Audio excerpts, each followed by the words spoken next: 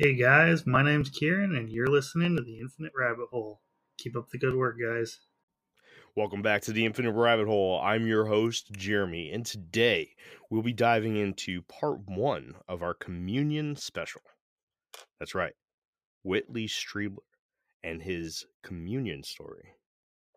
I know a lot of people who listen to this podcast probably know a little bit, if not all of this story, but we're going to break it down and we're going to talk about it from our point of view. Today, since I was not ready for this whatsoever, I'm going to give you a half-ass product and only do part 1 after you wait months for part 2 or 3 or however long this ends up being, because we're supposed to have a guest for it. But unfortunately, the guest that we did have for the episode planned for today is feeling a little under the weather. We hope he has a speedy recovery. That would be Danny. That's a surprise. Danny was supposed to be here with us today. But if you're out there, Danny, we hope you feel better, man.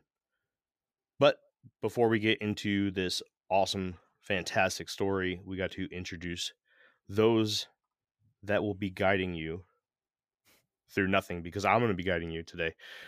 Jacob. I can't believe you're not ready for this. You're such a slacker. Everyone knows that already. They're always hitting up in the comments being like, gosh, I wish Jeremy would just do more. You know, he's slacked so hard at this show. You have no idea.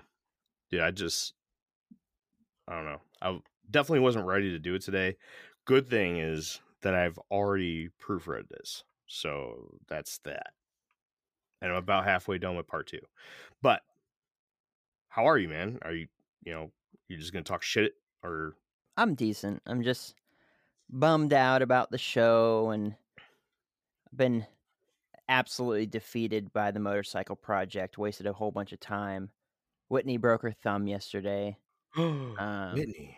Yeah, I know. We were moving the couch outside because we threw it away so we can get new couches delivered. And you threw the couch at her.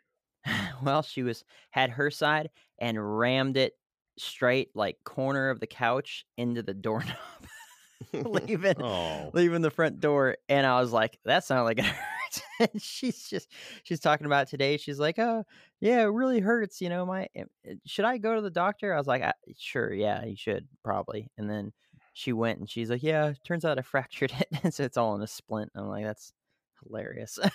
That was a good bash. Oh, poor Whitney. Yeah. No, she should buff out. But yeah, I don't know. It'll buff out. Gosh. Yeah, I mean, broken knee, broken foot, broken thumb. Like, there's been a lot of breaks in this marriage. People are going to start suspecting me. And I'm going to be like, listen, she's stronger than me. If anything, she's beating me up and hurting herself doing it. All right. Well, I hope she has a speedy recovery too. Yeah, for sure.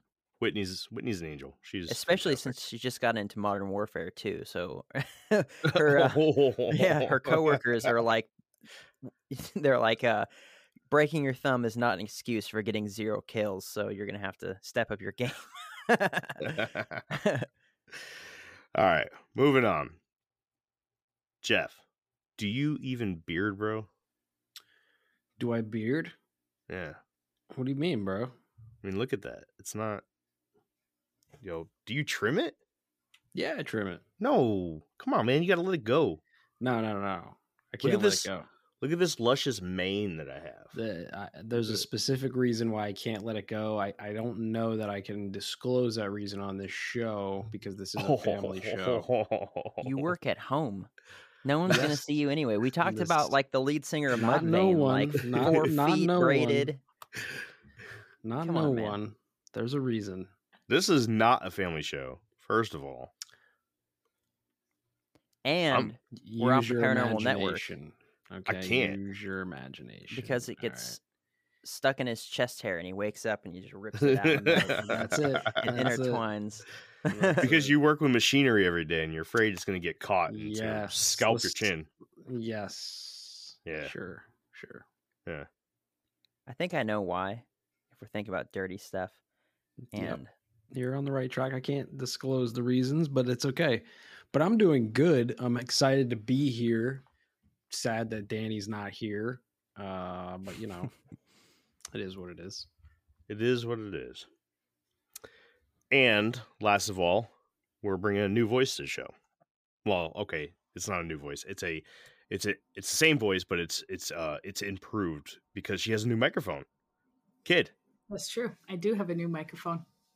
do you like it? And I do. I'm excited about it. Yeah. I like squealed when it showed up at the front door. We sent her a gift, and she said she was happy about it. Very happy about it. Yeah. Super happy. She deserves it though, because Happy Canada Day. Yeah. There, we got it for Canada Day for you. Which is Yeah. in July, but thank you. Yeah. Whatever your Thanksgiving is. Happy belated Canada Day. Why, thank you. You're Yeah. welcome. Happy American Thanksgiving. Even better. Thank you. Because that's when this episode's coming out. So, yeah. There Yeah, we there's- go. Happy there's that. Thanksgiving. So it's been a while. We've been down. I know nobody's gonna really notice, other than having to listen to an old episode a couple weeks ago. But I had COVID. I still have COVID. I still don't feel good. Yeah, y'all been a bunch of sickies. Yeah, it's going through my house right now. It's everywhere. Everyone's got it right now. Everyone's staying home from school. Everyone's sick. I'm finally feeling good enough to be able to record this week, which is cool. We weren't able to record last week because I couldn't even get out of bed. But without further ado. On a related note, though, sorry to derail it, but Whitney got COVID and I did not. And I mean, we were sucking face, right? I mean, we are married after all, so there was definitely some face sucking, and somehow, bulletproof immune system, I did not get COVID. So if you guys get onto our store, especially once this episode drops, I'm going to be selling my spit as a cure-all for whatever. So be sure to check it out there. You're not the only one. You're not the only one, Jake. My husband had COVID too, and I didn't catch it. There you go. We'll be So- selling spit on the store, so whatever you guys need. Yeah, Limited edition, we though, got you. 'cause the store's closing, in December, so That's get true. it while it lasts. Which, Hey. by the time this episode drops, should be December. So. Oh, Ah, boy. missed your chance. Sorry, guys. There you go, Jeff. Here's your chance to get some Jake spit. I'm good. I'll pass. Appreciate it though. He only You can wants it double it. fresh. Double it and give it to the next person. I'll freeze it and ship it to you.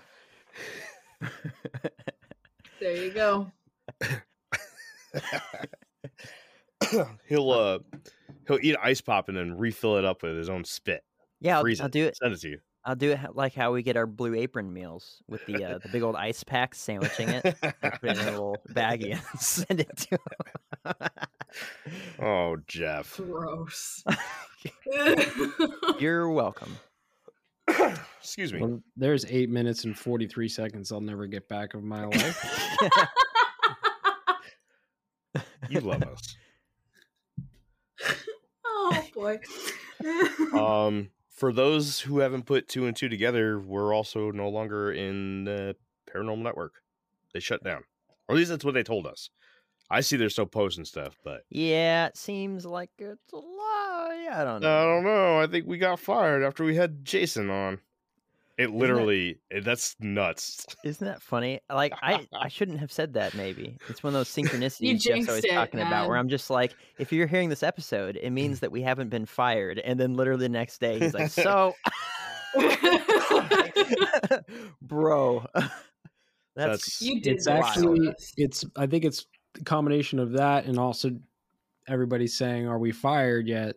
all the time in the group chat. we willed it And- into existence. The Yep. fire. Ah, You manifested it.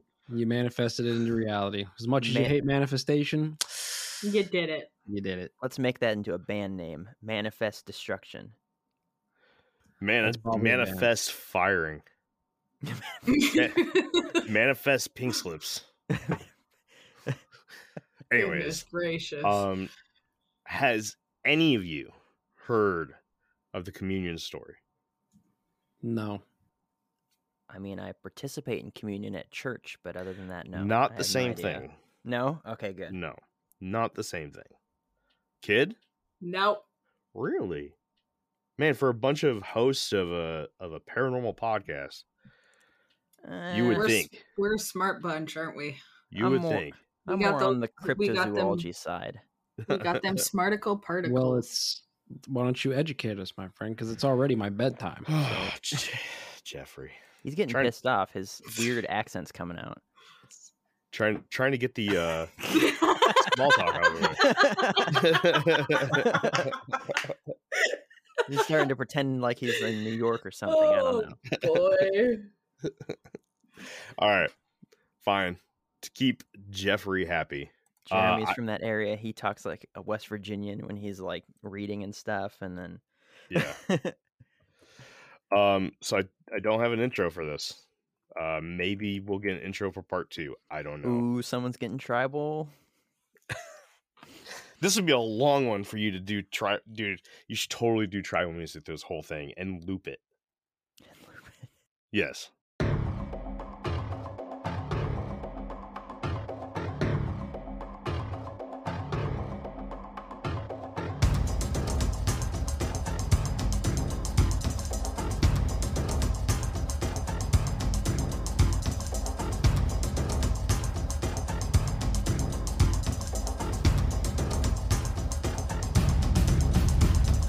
All right, so just warning everybody that's listening to this right now, the first part is a little long, but after we get done with the first part, I can almost guarantee you we're going to have some stuff to talk about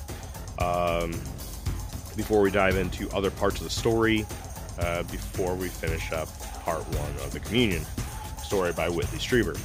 This is a well-known story. This isn't something that should be new to a lot of people. I believe they even made a movie out of it, just titled Communion.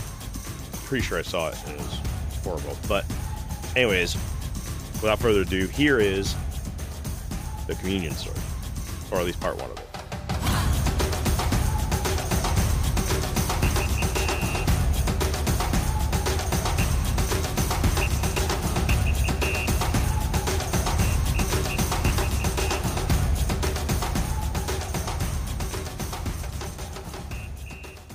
On the night of December 26th, 1985, Whitley and Ann Strieber, as well as their son, were enjoying a holiday stay in their remote cabin in upstate New York.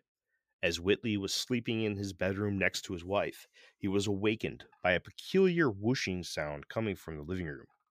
Whitley laid listening as the sounds of a group of strangers' footsteps filled the room.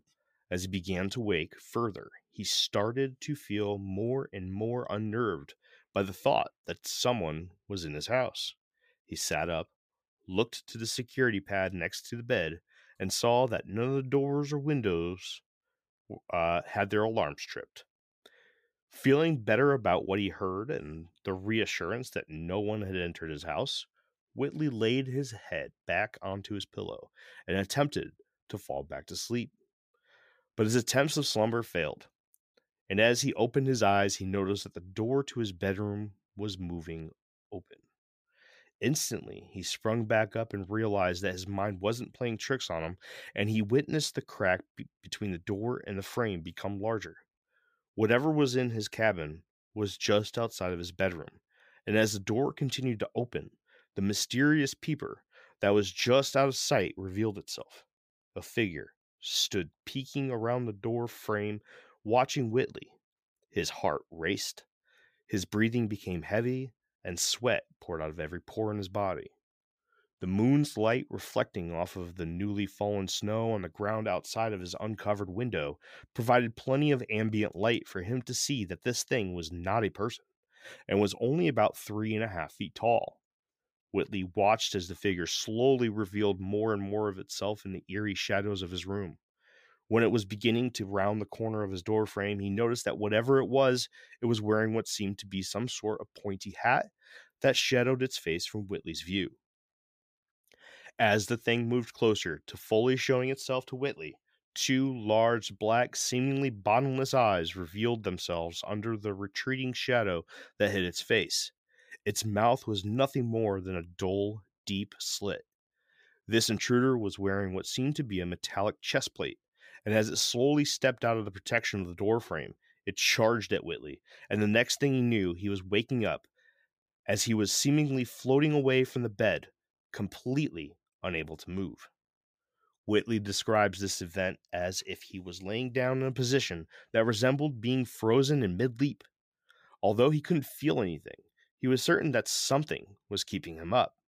He goes on to describe that during this particular stage of the night, his head was real foggy, and it was extremely difficult to think straight. But one thing that he does remember very vividly is the inability to move or speak at all. After being taken from his room, Whitley believes that he once again fell back to sleep because the next thing that he remembers about that night is waking up very groggy in the woods on a patch of ground with all the snow removed. He was sitting with his hands on his lap, and out of the corner of his eye, he could see a small figure sitting with its knees pulled all the way to its chest and its arms wrapped around them. Whoever or whatever it was wore a gray tan bodysuit, and just like earlier, this being had large black eyes and with the same mouth, only this time its extremely thin lips made an O shape. Still unable to move more than his eyeballs, Whitley sat in the cold, waiting for what would happen. He soon became aware of a second figure to his right. This one was very active and very hard to see. Whitley described it as being nearly invisible if it weren't for short flashes in his peripheral vision. This figure seemed to be doing something with the right side of his head, but what that something was, Whitley could not tell. At this point, he also feels that there are others around him as well. The two beings that he knew were there had two completely different presences about them. The one to his left, sitting in the same depression in the forest as Whitley, gave him the feeling of a woman. So Whitley began to refer to this being in the feminine. He remembers her being small and nonchalant about the situation they were in, but he also describes the feeling that she was attempting to tell him something. The next thing Whitley remembers are branches moving past his face and then floating above the trees, still sitting in the same position as he was on the ground. He watched as the trees fell further away and a gray floor materialized under him as if he phased through someone's floor. He describes being in a small, round, and messy room. On top of not being able to move, Whitley felt that he wasn't able to pilot his own consciousness anymore. He became terrified. To make things worse, a large group of these small beings began running around the room. Whitley described feeling hopeless and began to believe that he was being taken away from his wife and son. As Whitley fell further into a recessed part in his mind, he remembers bits and pieces of his time in this room. The colors were predominantly tan and gray. It seemed that he was sitting on a bench of sorts. There were clothes laying around, and he had the feeling that the place was dirty. The strangest thing that he remembered was that when he attempted to focus his sight on one of the beings, the picture in his eyes seemed to blur and distort the more specific details of their forms. One of these beings was seated on each side of him, and another one stood in front of him as it extended a box with a sliding lid towards Whitley.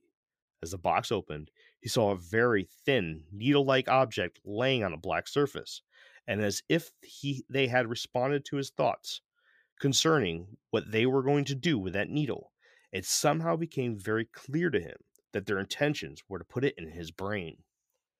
Somehow, his thoughts rushed out of his mouth and he found that he was able to speak.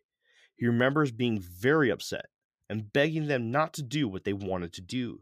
He imagined his wife waking up to a man in a vegetative state and apparently began to scream, because the next thing he remembers is a voice coming from the being in front of him asking him what they could do to make him stop screaming.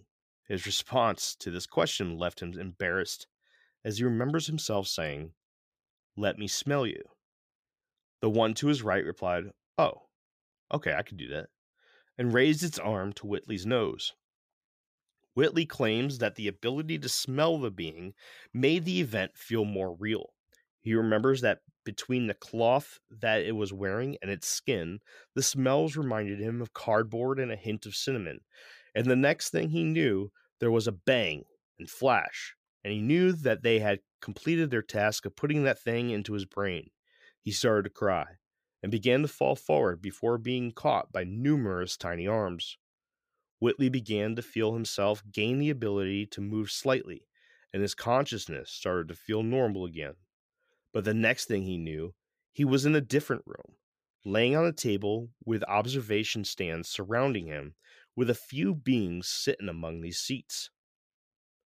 Altogether, he remembers 4 different beings from that night. 1, a being that he described as a small robot-like being which first entered his room. 2, the next he described as short and stocky, wearing blue coveralls with pug-like noses and dark gray or blue faces with wide slit mouths. These ones were always around, and he believed that they were responsible for moving him. The third being he discovered in the room, and looked nothing like a human at all, this one was about 5 feet tall and slender. Their mouths were extremely small, and their eyes were large and very deep black. And the last ones were small, with very round black eyes. These were the ones sitting around him in the room that he was now in. The memories of what happened in this observation room were something that Whitley unfortunately does not remember. But after this room, he found himself in another room, once again lying on his back, only this time 2 of the stocky creatures were spreading his legs and shoved an enormous gray, ugly, scaly thing into his ass. During the entire experience, this is the only time that Whitley remembers feeling anger. Before the entire ordeal was over, one being grabbed his right hand and made an incision, and the next thing he remembers is waking up on the morning of December 27th. I was muted, but I was dying. At what? At getting something shoved up his ass? Oh yeah, it's great. Man, Yeah. you like butt stuff, man. Every time we talk about butt stuff, you get It's funny. happy. It is It's funny, man. Okay, so he sleepwalks. He has sleep paralysis and very vivid dreams. That's what it sounds like, right? I mean, That's what it anybody. is. Well, I mean, there's a lot more to the story. And then There's there's a lot he's more. a liar. Okay. Yeah.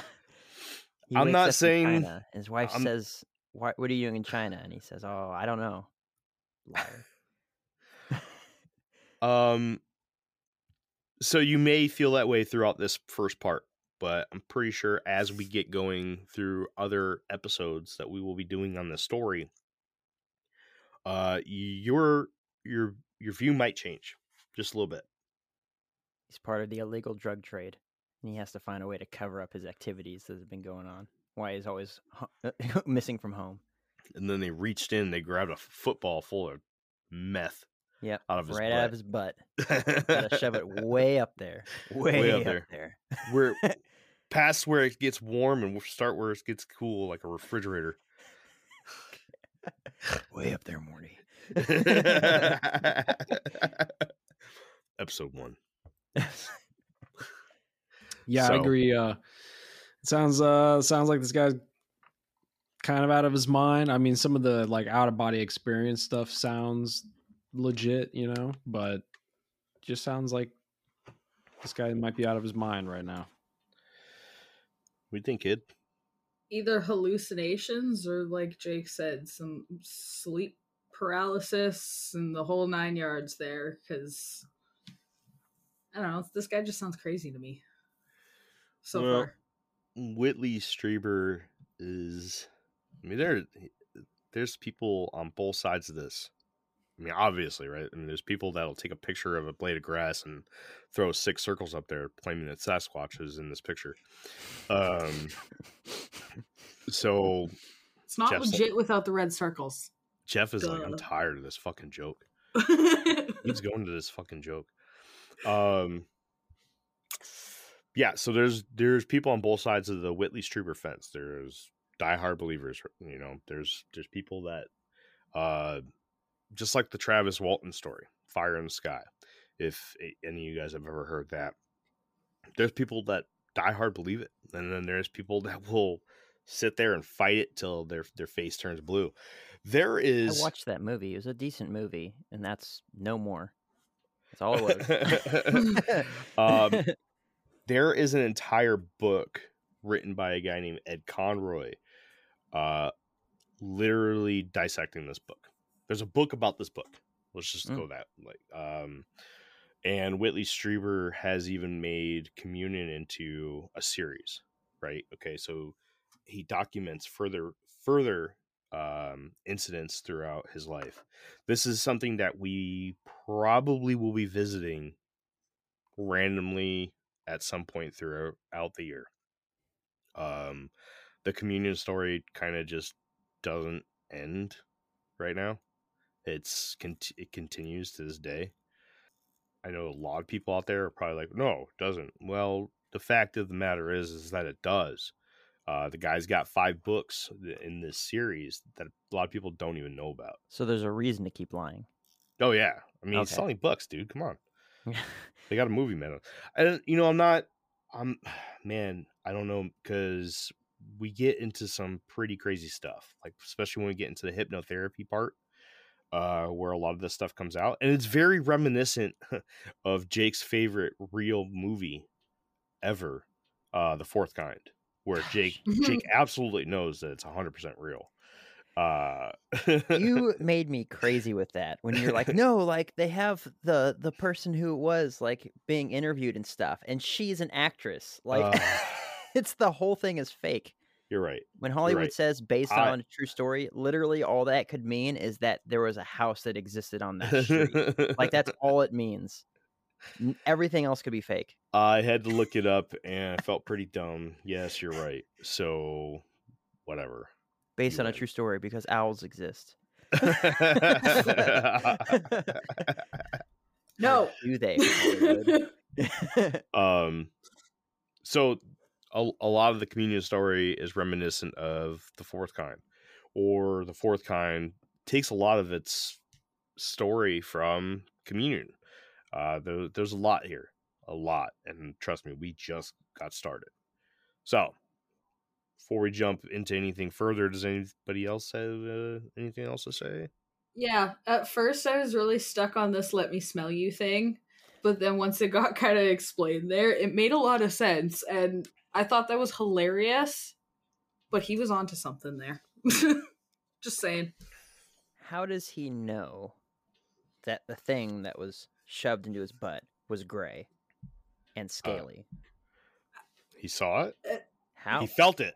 He felt it. It was very gray. Felt the color. Felt the color. Gray.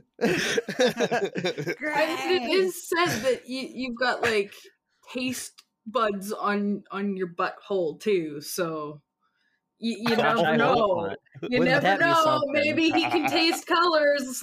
That's a thing. Just saying. I'm gonna call that BS. I don't know. That's just something I heard. Did you imagine them playing the game? Be like, okay, what color is this one? Could you just imagine having taste buds on your anus? Wow. Tasting shit every time you poop. I know, right? Ugh. Holy moly. I don't know the science behind it. That's just what I heard. I know you can funnel alcohol into your butt and get completely schmammered. Yeah, but that's because it like soaks into your skin or whatever and bypasses your kidneys and liver. Schmammered. Just butt chugging a beer on a Friday night. That's called boofing. Boofing. Fun fact. Jeff is just anyways shaking his head in disapproval. He's like, these people laughing at my favorite activity. Jeff, we would love your input here. I feel attacked, honestly. Calls it boofing with the boys. He's like, he's over there. He's like, it's not called boofing. These guys are dumb. Yeah. That's not what me and the boys call it. Yeah. We just call it butt chugging, man. Butt chugging, cheesing. Oh, goodness gracious. Thanks, South Park. Now I know what cheesing is. All right, cool. You guys ready to hear a little bit more of the story? Ready. All right. I Yep. think we're like almost halfway through it already. Nice. We're a third. All right, so let's talk about the next morning. Now, one thing to understand about this situation is that Whitley did not remember the events of the night of the 26th right away. That would come later. Well, what he did remember very vividly was a time during the night that a barn owl sat on his roof outside of his window and stared at him. The first thing he did that morning was go to the window and look at the spot that the owl had been sitting. But there were no signs. The owl was never there. No tracks or indent in the newly fallen snow. After relaying the event with the owl to his wife, she quickly dismissed it as a simple dream, since there were no traces of such a critter. Before we continue, I want to bring up a topic that is very common in alien abduction stories. We have mentioned the phenomenon called screen memories a few times on the show, and I have plans to do an entire episode or series of episodes on the phenomenon sometime in 2023. But for now, I'll just give you a short description of what a screen memory is. In many recollections of victims of alien abduction events, before the memory of the true event is revealed by means of hypnotherapy or the natural regaining of memories, a remembrance of a specific object or animal is remembered as a very odd and or unique visitor to the victim. Screen memories are thought to be a blocking mechanism that the mind uses to protect the sanity of a victim that either witnessed or lived through a traumatic experience. Another theory is that these memories are left by the visiting entity as a way to protect their actions from recognition from their victims. Among many of these screen memories, the most common symbol remembered is an owl, or a group of owls. More on this subject in a future episode of Infinite Rabbit Hole. Now, later that same day, Whitley and his wife were coming home from a short trip cross-country skiing when Whitley was overcome with a chill and exhaustion. He would head to the room and lay down bundled up in a quilt. As he was laying there freezing, their neighbors stopped by, and Whitley would get up and talk with them alongside his wife, and as if he didn't have control of his speech, he reiterated a memory from the night prior of a snowmobile light in the woods between their houses. Whitley was shocked that he was discussing something that he clearly didn't actually remember, but instead had a very hazy and distant memory of an event that he didn't actually feel like he witnessed. This event really concerned Whitley, as he felt as if he was not in control of his own speech, thoughts, or memory. So, much shorter than the last one. What do you guys... So you're saying that he didn't remember it Not right away, no. until he was, I don't know, writing a book about it? Is that what you're saying? No. Also, owls, just like The Fourth Kind, that super realistic movie. Anyways, as we dive more into alien abduction stories, you guys will see a common denominator when it comes to screen memories. Owls. It happens all the time. There is owls equal bad news. Owls equal gray, scaly things up your butt. What if maybe it's an owl That foot? too. An owl foot. Gray Maybe it and was scaly. an owl. Maybe it was an entire owl just shoved right up there. What about in areas where people have never seen owls before? Because owls don't exist everywhere. Yeah. In Those the plains of disregarded. Africa. No. In the plains of Africa, they see barn owls. Wait, Yeah, are I'm you just making- kidding. I was going to say. If you're I gonna was do waiting for it. So, yeah, I mean, it's interesting because, I mean, there's like some occult connections with owls and stuff, right? But maybe this guy is having some altered state of conscious, right? We've been talking about this with the gateway process stuff, right? Maybe he is having some form of altered consciousness event. Call it astral projection or some weird sleep paralysis or whatever it is. It sounds like he might be having this, and he might be actually communicating with some entities while in this state as well. Because that, I mean, think about like the Bohemian Grove, right? The owl, the Moloch, the statue of Moloch, yes. And like, there's just a lot of that. And the owl is everywhere, even in like pop culture. It's kind of like spread around. So if you're in the conspiracies, you see an owl and you're like, oh shit. Because their head turns all the way around. They see everything. That's why. I mean, there's a lot of theories on why and shit, but I think that it's the same thing like when you're there's a lot of people that talk about seeing like the elves, right, in the DMT realm. When you take ayahuasca and DMT, I think it's like the same kind of thing. When you're in this altered state of consciousness, everybody's kind of seeing an entity or communicating with a type of entity, and the only thing that they can say like it is like an owl. It looks like an owl, right? So the owl becomes this thing, and people around the world might see that same thing. So here goes a question, right? You brought up a couple of really good points, and I honestly thought you were going to go down this path, especially after the gateway process episodes. This is actually a pretty good follow up to that. For those who don't really have a interest, let's say in ufology or aliens, elves, if you saw one of these creatures, one of these things that Whitley is explaining as little green men,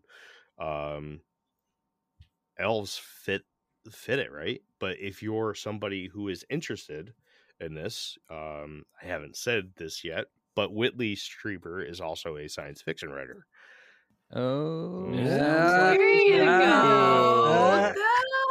well, this kind of Um, goes into like, I forgot what episode it was when I like blew the lid off of UFOs and aliens and all that sort of stuff, and talked about how Hollywood's influence based off of what movies they put out was then shown in people's visions when they saw the aliens. Like Hollywood Yeah. puts out gray aliens with big eyes, and then suddenly you get an influx of people saying that they saw gray aliens with big eyes, but prior to that, no one ever said that. And so it's like, well, I mean, if you're already involved in all that stuff, then it would make sense that that's what you saw when you were dreaming, or what you made up that you saw. Right. And, to be fair, Close Encounters of the Third Kind came out in 1977, and this story is from 86, I believe, is the year that Whitley was having these dreams, nightmares, whatever you want to call them, right? Yeah. Because I mean, I have nightmares about work, Yeah, but doing you know about paperwork and stuff.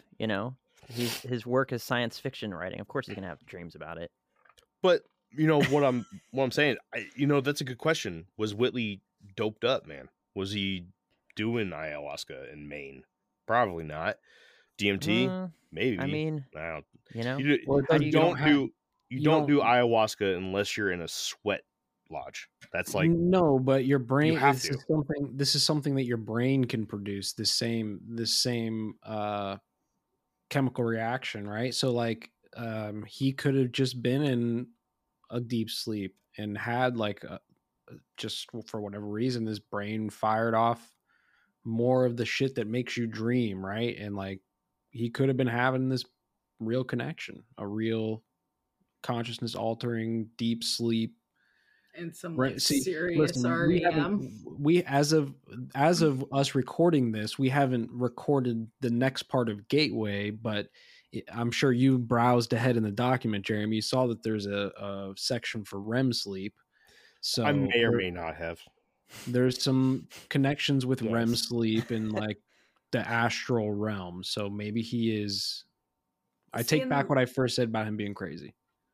As you were reading through that part, that's kind of what I was thinking too. Like, this could be some serious REM, even maybe not even sleep paralysis, but some serious REM.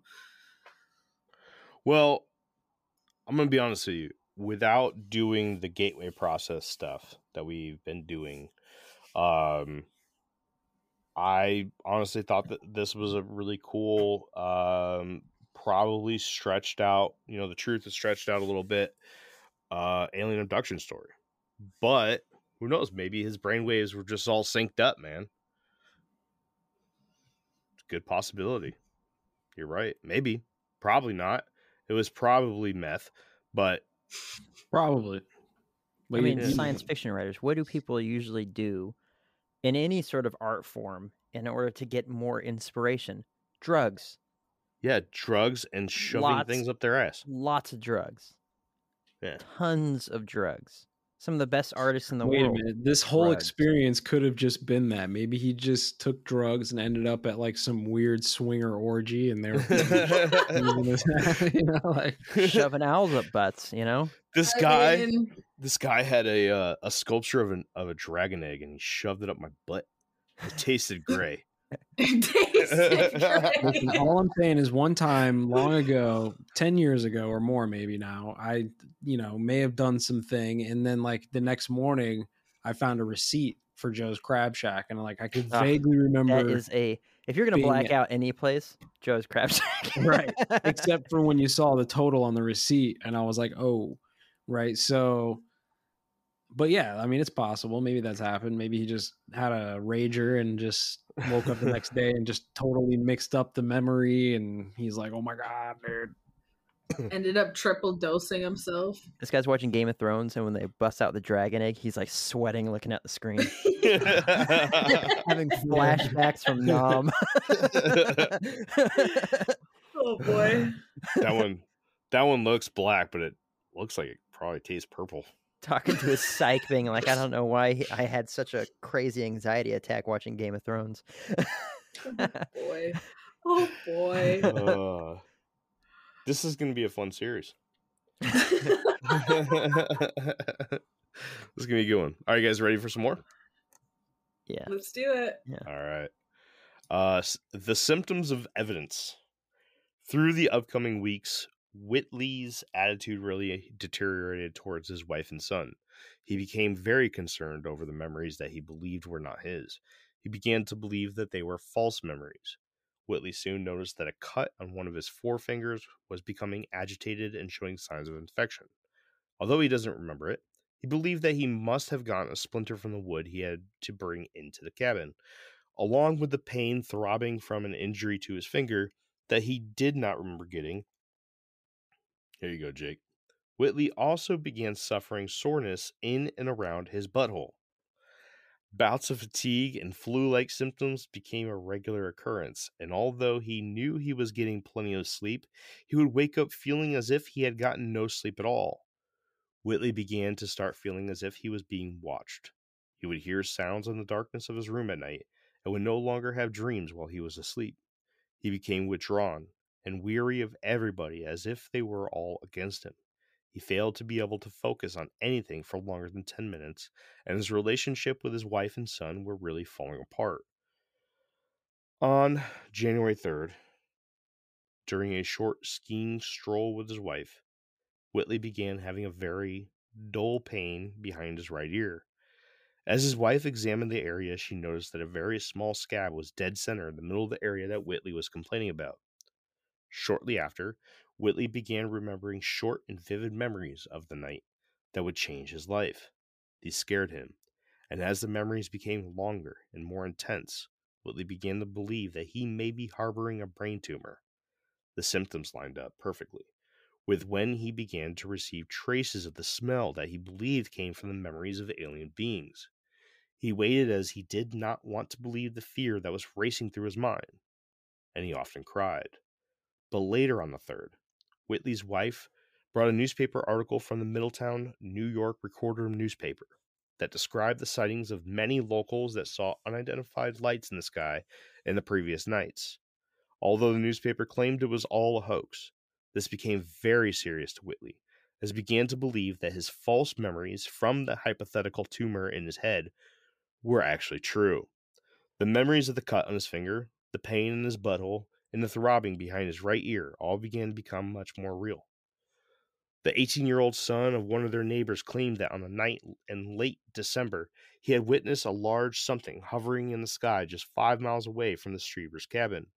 The boy never claimed that it was a stereotypical UFO, only that it was not something that he recognized. Huge, it had lights all over it, and appeared to be a solid object in the night sky.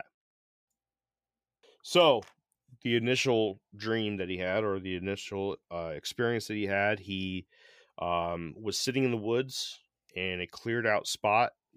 Snow was gone, and he remembered them doing something to the right side of his head. They also jammed a needle into the right side of his head. They made an incision on his finger, and they shoved something up his butt. Way up there. Coincidences? Yep. Or butt checking?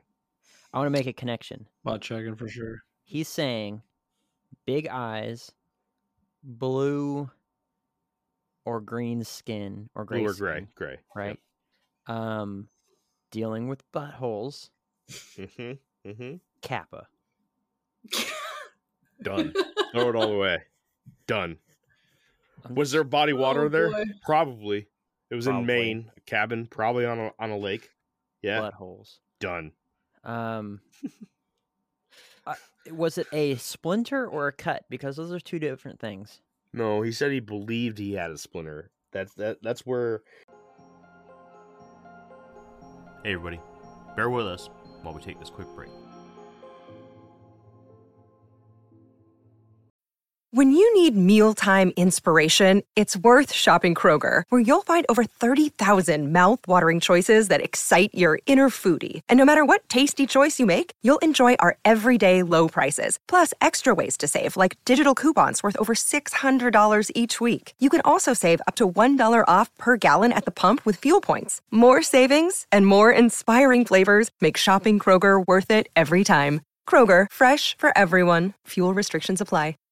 He was trying to make up reasons for the issues that he was going through. Trying to rationalize it. Right. He Yeah. never had a splinter. He never saw a splinter, but he believed that he may have had a splinter from one of the times that he had to bring wood into the cabin.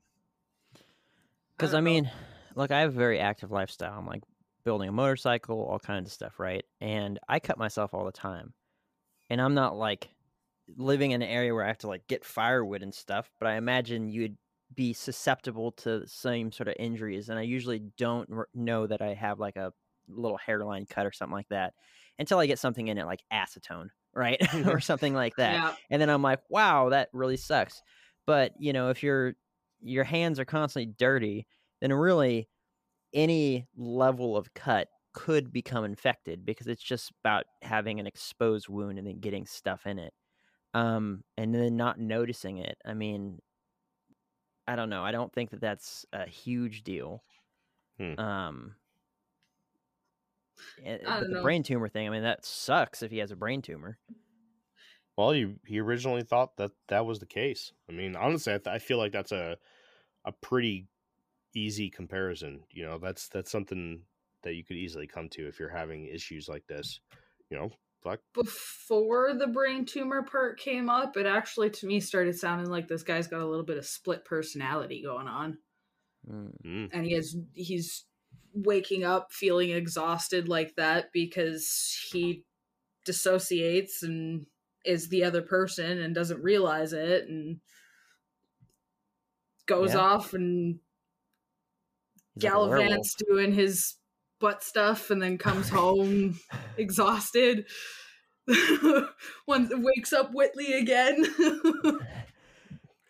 Right, his wife's like, "Where are you going? Where are you going, Whitley?" And he's like, "The name's Dave," and he Yeah. disappears into the night. I have to go ride my snowmobile between. Yeah. Captain remember- Cornhole. Yeah. You guys remember that movie, Me, Myself, and Irene? Yes. Yeah. Oh Perfect. boy. He goes and gets a butthole chin. Me, myself, and Whitley. Like he's like, where did this come from? That wasn't for me. Oh boy. Very well. We have fun here. Good. Well, we're getting it all the way. We had to taper it down and be so professional for so long. Now it's just letting it go. I know. It's more organic this way. Hmm. All right, you guys ready for some more then? Boy. Yeah, I'm ready for more. Yeah. That was good, Jeff. Very good. All right, an area of sky-high strangeness. All of the events that have been happening to and around Whitley and his wife, Anne, caused them to begin looking further into the phenomenon on a local scale. One of Anne's close friends even admitted to the couple that in 1953, when she was only 9 years old, she had witnessed a UFO at the camp, not 10 minutes away from their cabin. the Strebers would find out that the area they spent half of their time at was a UFO hotspot, to say the least. According to Whitley in his book Communion, the area where their cabin was in upstate New York that comprised of Westchester, Orange, Putnam, Rockland, and Ulster counties. Starting in 1983, thousands of people have come forward from many different backgrounds and professions about unidentified phenomena in the skies. Meteorologists, FAA employees, police officers, and pilots, to name a few. One meteorologist had been quoted in a New York Times article from April 17th, 1983, recounting his experience with a craft that hovered about 100 yards above his position and a sense of being scanned and rejected. The official narrative by the press and local government about this flap of UFO sightings ranged everywhere from test craft to tricksters playing jokes on the public.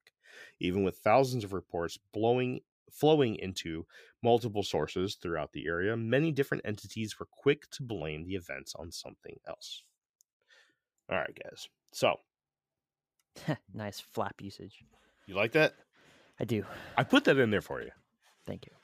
You're welcome. Hear that, Ashers? Flap. Flap, Ashers. Flap. When's the last time you sent her a flap message? I'll do one tonight.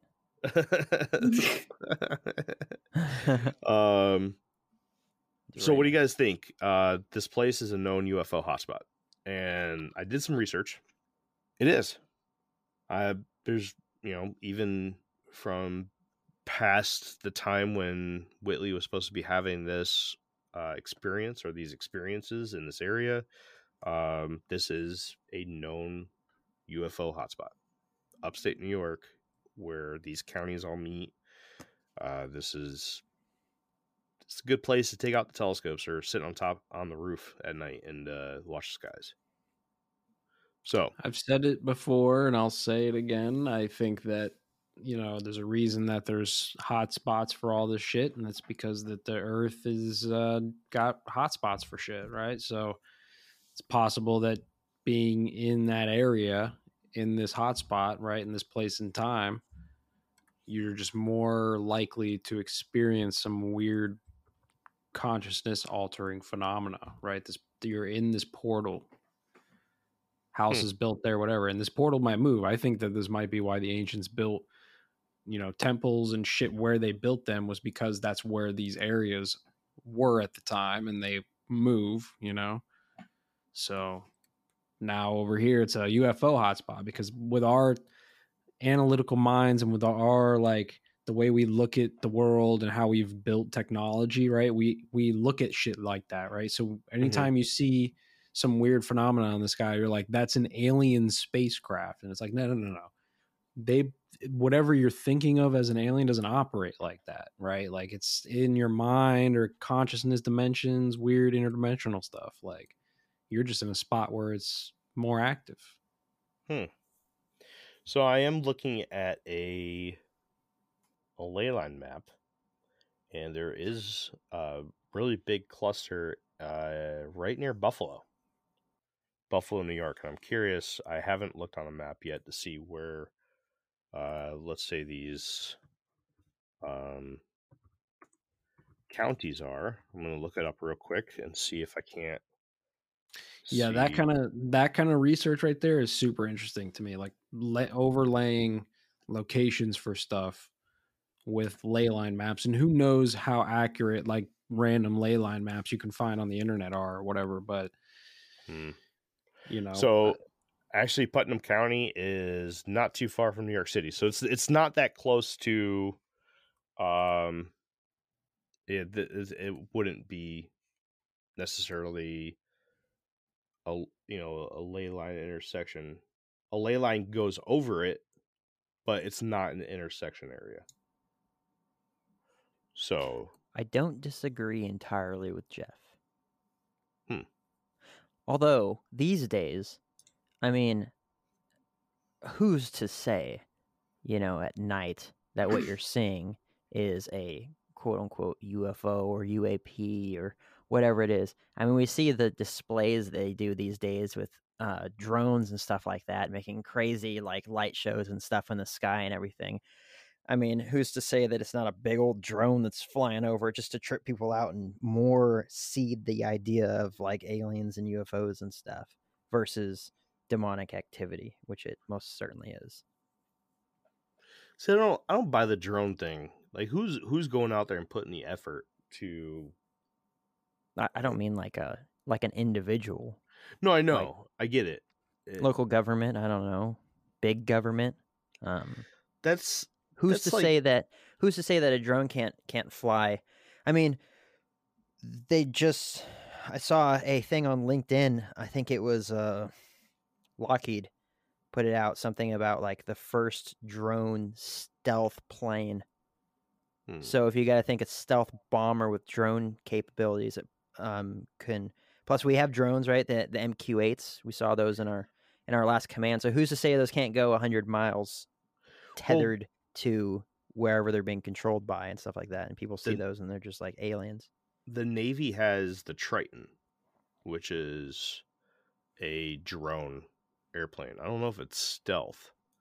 I don't know what the designator is for it either. I can try to find it out real quick, but I mean, it's not necessarily like the MQ-4 Charlie. It's by Northrop, but it's not like one of the hovering drones. This is like a straight plane drone. Right. I don't know, man. And that's one of the big hiccups that I have for Project Bluebeam, right? Is who's going to put in that kind of effort? I know Jeff's going to be like, well, the fucking government. Duh, dumbass. That's what I've been telling you. Like if the cost was great enough.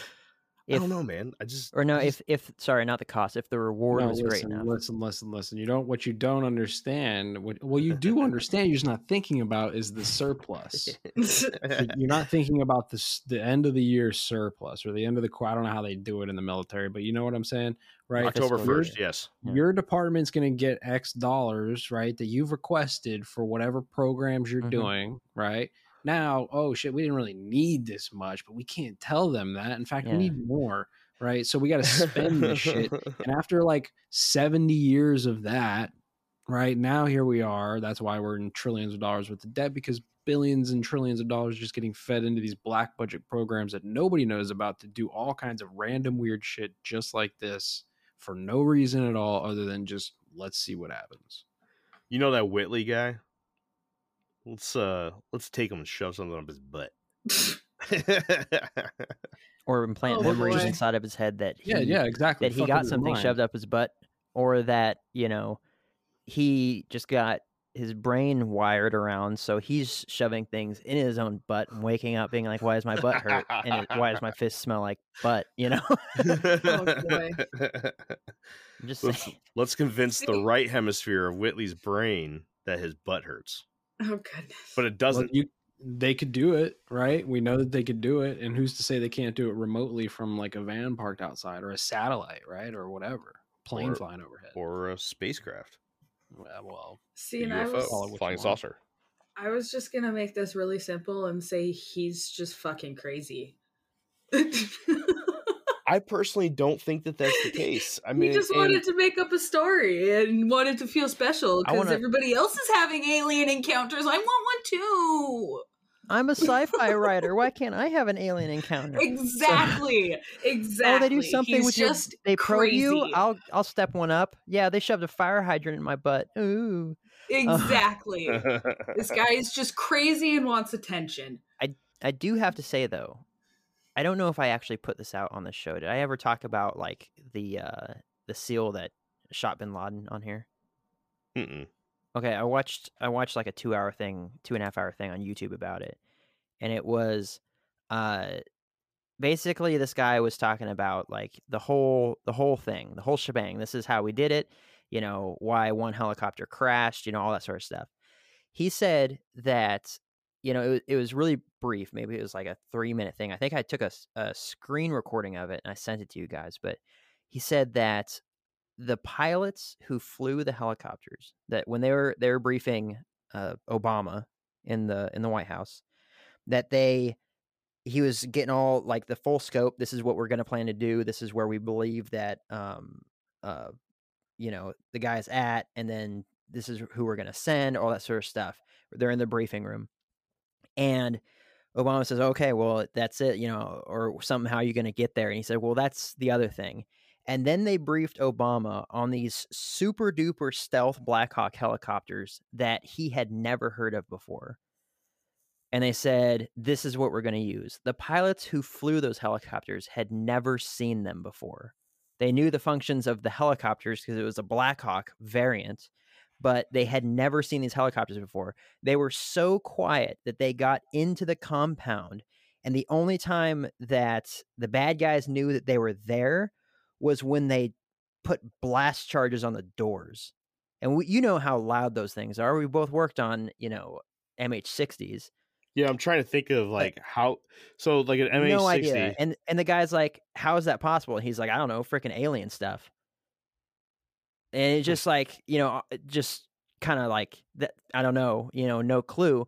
But if there's that level of technology where active duty military and we're working on helicopters, we're like, dang, these things are super loud. I don't know how they use these things for stealth missions at all.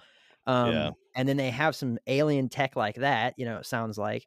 Then what's to say that they can't be doing this, or they can't be implanting memories and stuff? If that technology level that even we're used to in the military, and they got stuff that's, we would say is 50 to 100 years advanced, because how are you going to cut down on the sound of, helicopter blades, cracking through the air and stuff? That's why they make that chopping sound, plus the engine noise. Mm-hmm. I mean, there's a lot of coat noise. it all in foam, like how are you going to do this? But somehow that's a thing. So I thought that it was super interesting, and that kind of changed my perspective on what the government actually can do versus what we speculate they can and can't do. So, I mean, if it was flown like a 60, right? For those that don't know what an MH60 is basically Sikorsky's mid-size attack helicopter, right? Or transport helicopter. It could be outfitted for anything. It's literally like a Lego set. You can plug and play anything you want into it and customize it to do any kind of mission out there, right? The Navy has Seahawks, the Army has Blackhawks, the Air Force has Chairhawks, and the Marines have something too. You like that? Yeah. So MH60, they're in every branch, very popular model. So the Blackhawks, when someone says Blackhawks, that's what they're talking about. They're talking about the MH60s. It could be various types of letters behind or after the 60. Jake and I worked on S's, Sierras. But these are not quiet aircraft. And to think that the government has something that is a 60 variant that is super quiet that nobody knows about, that's shocking. I don't know. You said that this guy said it in an interview with who? I don't know. I'll send you guys the clip, but he probably was just fucking Rogan. being no, it wasn't Rogan. But he was just being interviewed, and he was just going through the whole story. It's finally been declassified, so he could talk about it. I think I remember you sending a clip to the chat. I remember seeing something along those lines. And I was very interested by it, but I was also very distracted by work after the fact. So... Let's see. Well, anyways, Jeff, you got anything there? Bedtime. Nope. Other than the consciousness idea, but no. Okay. You guys ready to move on? Yep. It's Joe Budin TV. It's the YouTube page. Yeah. I'll take a look at that. That's interesting. All right. Next, a believer. After staying in the cabin just past the new year, the Streebers headed back to New York City. Whitley continued to dive deeper into depression. Tired of the strange events that played in his waking daydreams, he considered ending his life by jumping out of his window. This understandably scared him, so he forced himself to read. One of such books that he chose to read in his darkest hour was a book gifted to him by a family friend called Science and the UFOs by Peter Warrington. In this book, there was mention of a researcher from New York City by the name of Bud Hopkins, and out of pure desperation, Whitley found Bud's number in the phone book and called him. Halfway through Whitley telling his story, Mr. Hopkins stopped him and asked for Whitley to come over to his home. Whitley, of course, obliged, and the two men met face to face for a more personal exchange of information. The exchange began with Hopkins explaining that he was not a therapist in any way, but that if Whitley wanted more answers, he could put him in touch with someone that could help. When all of Whitley's story was told, Mr. Hopkins replied, "You're not alone. There are many cases spanning the globe just like yours." Whitley began to cry with joy that this was not an experience unique to him, and quickly switched gears from being afraid of the memories to now wanting to understand the events that he had gone through. The night ended with a question from Bud Hopkins. The inquiry was asked if Whitley could remember any time in the past that he had a similar event happen. Whitley had at first said no, but there was one event in October that sort of haunted him. An event that took place at his cottage while having two guests stay with his family. On October 4th of 1985, a little more than 80 days before the events that changed his life, Whitley was traveling to his family's cabin with his wife Anne, son, and two friends, Jacques Sandeluscu and Annie Gottlieb. By the time they had arrived there, after a quick stop at a local restaurant, the party had enough energy for a glass of wine, then everyone gladly retired to their rooms for the night.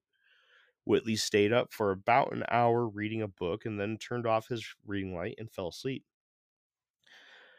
At some point in the middle of the night, Whitley was startled awake and was shocked to see a solid blue light through the bedroom door, strongly illuminating in his living room. He remembers going through all the possibilities of what it could be, including one of his friends or son being awake, and they had turned on the light, but that wasn't right. The color of the light was too blue and clean. Then you would be surprised that it could have been someone looking into the cabin with a flashlight, but the light was too steady. It wasn't sweeping around. It was just there. He watched as the light seemed to slowly move from inside of his house and his living room to his front yard. His mind settled on the possibility that there was a fire on his roof or in his chimney and drifted back off to sleep. He remembers that in his dreams he became frantic that the house was on fire. He knew that it didn't make much sense, but that is what he believed. Sometime during the stretch of sleep, there was a loud report that forced him and his wife awake and caused his son to scream from his room downstairs. The sound reminded him of firecrackers. Whitley jumped out of bed, pissed off at himself that he fell asleep with the roof on fire. And now, in his mind, it was so bad that it had spread to his son's room. He ran out of his room, yelling that the cabin was on fire. As he exited the room, he realized that the bluish glow was still in his cabin. And when he left his room, he ran right into it before it completely and suddenly disappeared. After comforting his guest and his son, Whitley went back to bed and woke up the next morning with only a very vague memory of a light and an explosion. It's pronounced Jacques. No, Jacques. Jacques. It's Jack Hughes. Jacques.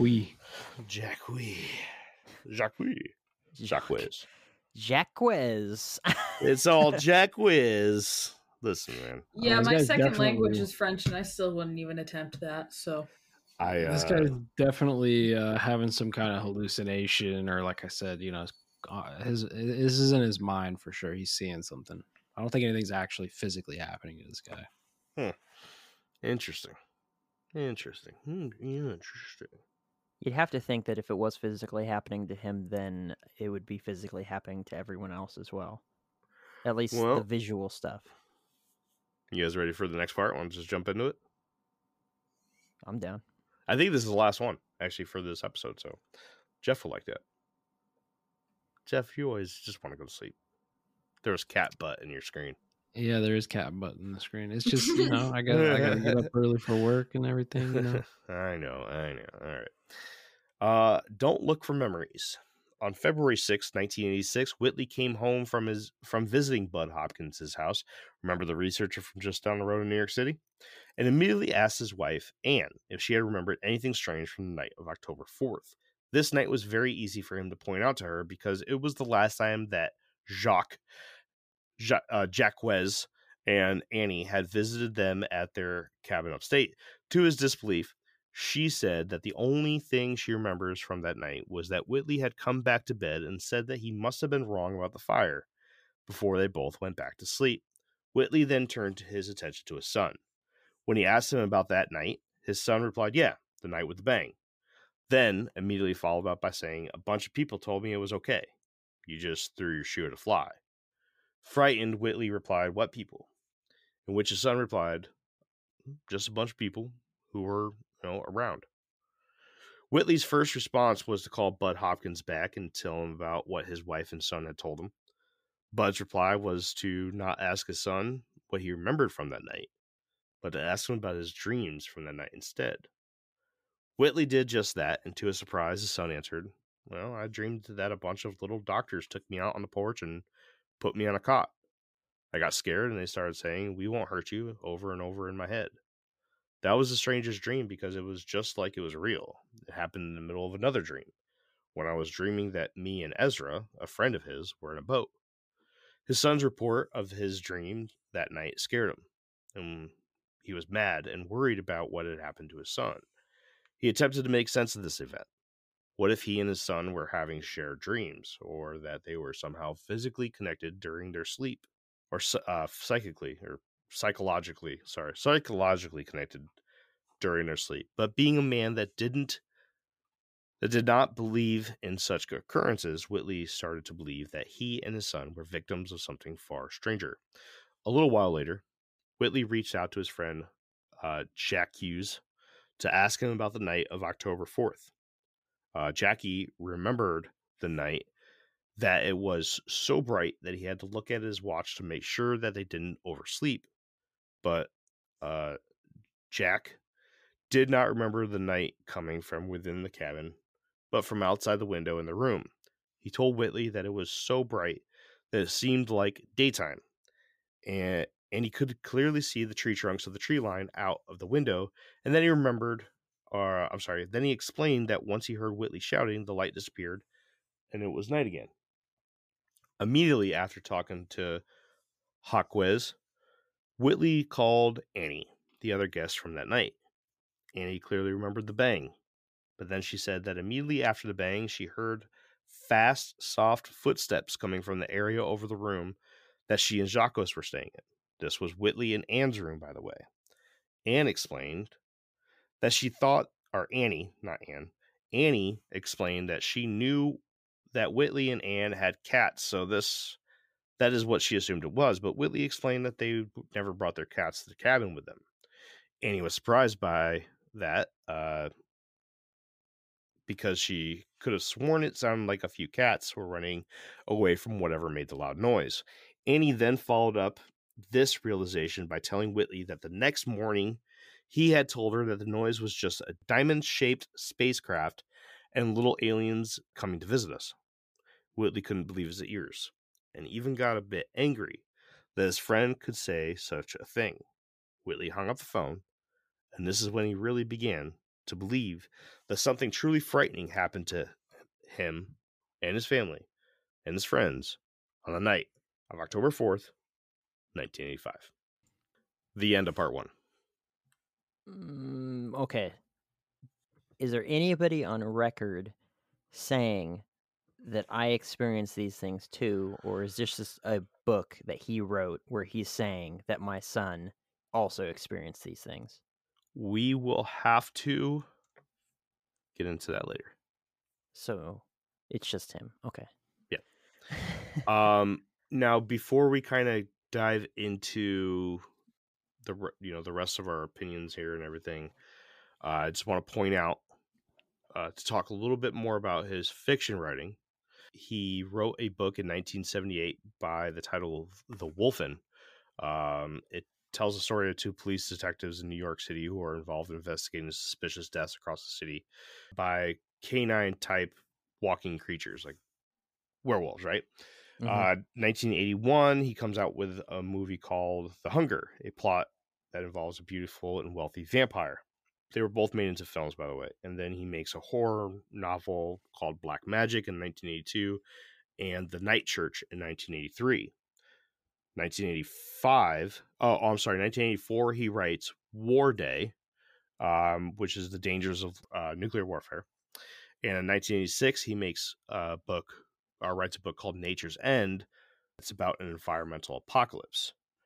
And also in 85, he writes Wolf of Shadows, a young adult novel set in the aftermath of a nuclear war. So nothing that he wrote necessarily was about aliens until afterwards.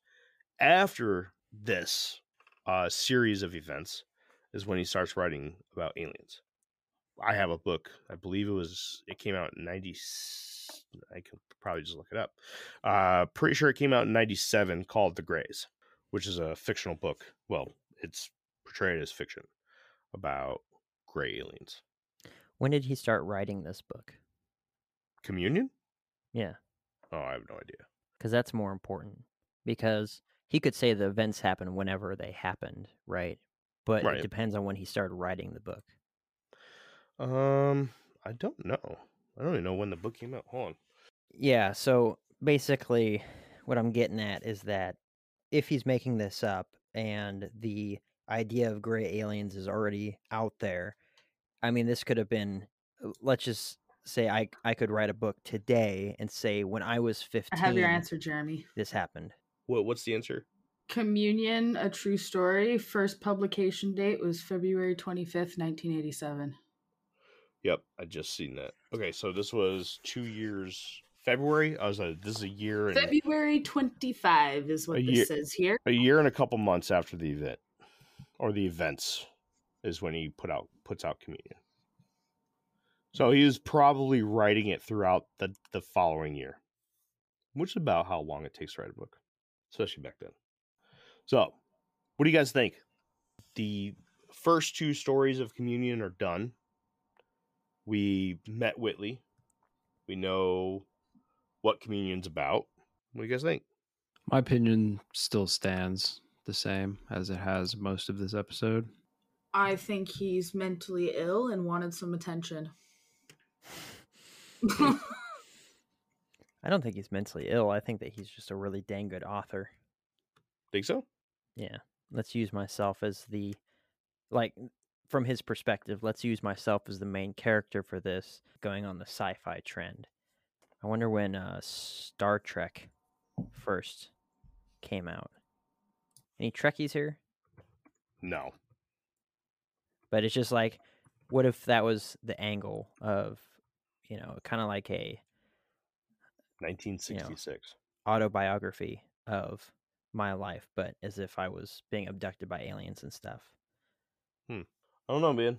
We'll have to dive into more of the evidence and more of the story. Because Yeah, I I mean, want more story. I don't know how many people would, if it actually happened to them, would admit that they were getting just, just rammed every night by the aliens, I mean, that sounds Goodness gracious. sounds a little bit skeptical, People won't even tell Hmm. you if they've had like acne treatment before. Like most people Right. won't just be like just writing a book and then I woke up every day and my anus was so sore. Tasted so gray and skinny. Yeah. Yeah. As red as the Sahara, just- Oh, boy. hilarious. Hilarious. every stop sign I passed on my way to work, and I could just picture my abuse hole. It's like, yeah, Oh, it's like too if good. you read his Oh, book, he boy. talks about it for 2 chapters straight about his butthole. It's crazy. I don't know. Oh. I've thrown out all my opinions on it, and but yeah, I don't know. Even if it turns out he's just a really dang good author or whatever, I mean, if you can get a 5-book series out of something that you made up, good on you. I mean, but that being said, right off the bat, just from the initial stuff, I didn't hear anything in there that was worthy of writing down for 5 books. So either these events happened to him for like a decade plus, and he just kept writing it down, or he just kept coming up with more and more and more story to put out. Well, so I can't really say that I've ever read the other books, but as I read them, I will report on them. That's going to be like some of the follow-up episodes to this, is to kind of talk about Whitley and his books furthering the communion story. But from what I understand, they're more descriptions. So he does get further into the whole purpose of them being here, who they are, where they come from, all of that. And It's not just him taking his story and creating a new one off of it. I don't know. I know that there is a very, very popular follow-up to Communion. Because that's almost what I would expect the guy to do. Right. Most abduction stories that I almost buy are very brief. They just describe what happened, what I saw, and they put it out on like the news, or I don't know. It's like or they talk about it like vlog it or whatever on YouTube. Right. And I almost believe those. But when it comes to like, the injured colds or this, I'm just like, these extended long series, especially if, I don't know, I'll have to look into it because this is the first I'm ever hearing about this. But, and I'll hopefully remember so I can report in episode 2. But if it's just him saying that this stuff happened to his family and happened to his son, it's a lot different than his son saying, I was there and this happened to me too. Mm-hmm. And in which case, it's just like, okay, so his son could not even exist. I know he could have a daughter, you know. I know one of the books is called Confirmation, but that's not the one that is big. Gosh, I wish we had our guest here because our guest is really into this story. But our guest will be joining us. Transformation, I believe, is the one. And then there's Breakthrough, and then The Secret School. I believe those are the 4 follow-ups to the Communion story. And I think Transformation is like the one that's like next tier compared to Communion that a lot of people talk about. So I own all of these books now. I have them. They're sitting right over there on my bookshelf, and we will be talking about them. Fair enough. Good to go. Now tie this into Thanksgiving somehow. I'm thankful for Danny. Thankful for Danny? Yeah. No. All right. Well, yes, I am. So, all right, let's follow up with Thanksgiving. Jake, what are you thankful for, man? Specifically for the podcast, I'm thankful that we have such a great fan base, people that are willing, like Danny, Grayson, to throw out their thoughts on like the last episodes and hit us up when something didn't hit right, so we can make adjustments and everything. That we, even though we're not on the Paranormal Network anymore, that doesn't mean that the show is just absolutely decimated and destroyed, and there's nothing else we can do from that. Like I'm stoked that we can keep going, and that we, for the time being, it seems, enjoy this. So it's it's nice to just do something fun and keep doing what we started doing, where we're just like, hey, let's spend an hour or two and break people away from the mundane day-to-day type routines or the craziness out in the world and just talk about something weird for a little bit. And so I'm thankful for that. And then normal stuff, thankful for my family, my wife, and all that good stuff. A lot of good blessings. Kid, what are you American Thanksgiving thankful for? Yeah. Canadian Thanksgiving was back in October, and I mean, I'm always thankful to just be living life and have the things that I have in my life. I'm just thankful to have the people that I have in my life, and I'm thankful for you guys, and I'm thankful for the podcast as is, and I'm just thankful for life. Right on. Nice. Jeffrey, other than sleep, what are you thankful for? I don't get enough of that to be thankful for it, but I only get 9 hours. I'm thankful for a lot of shit, man. I'm a pretty positive human being, man. I'm thankful for a lot of things, man.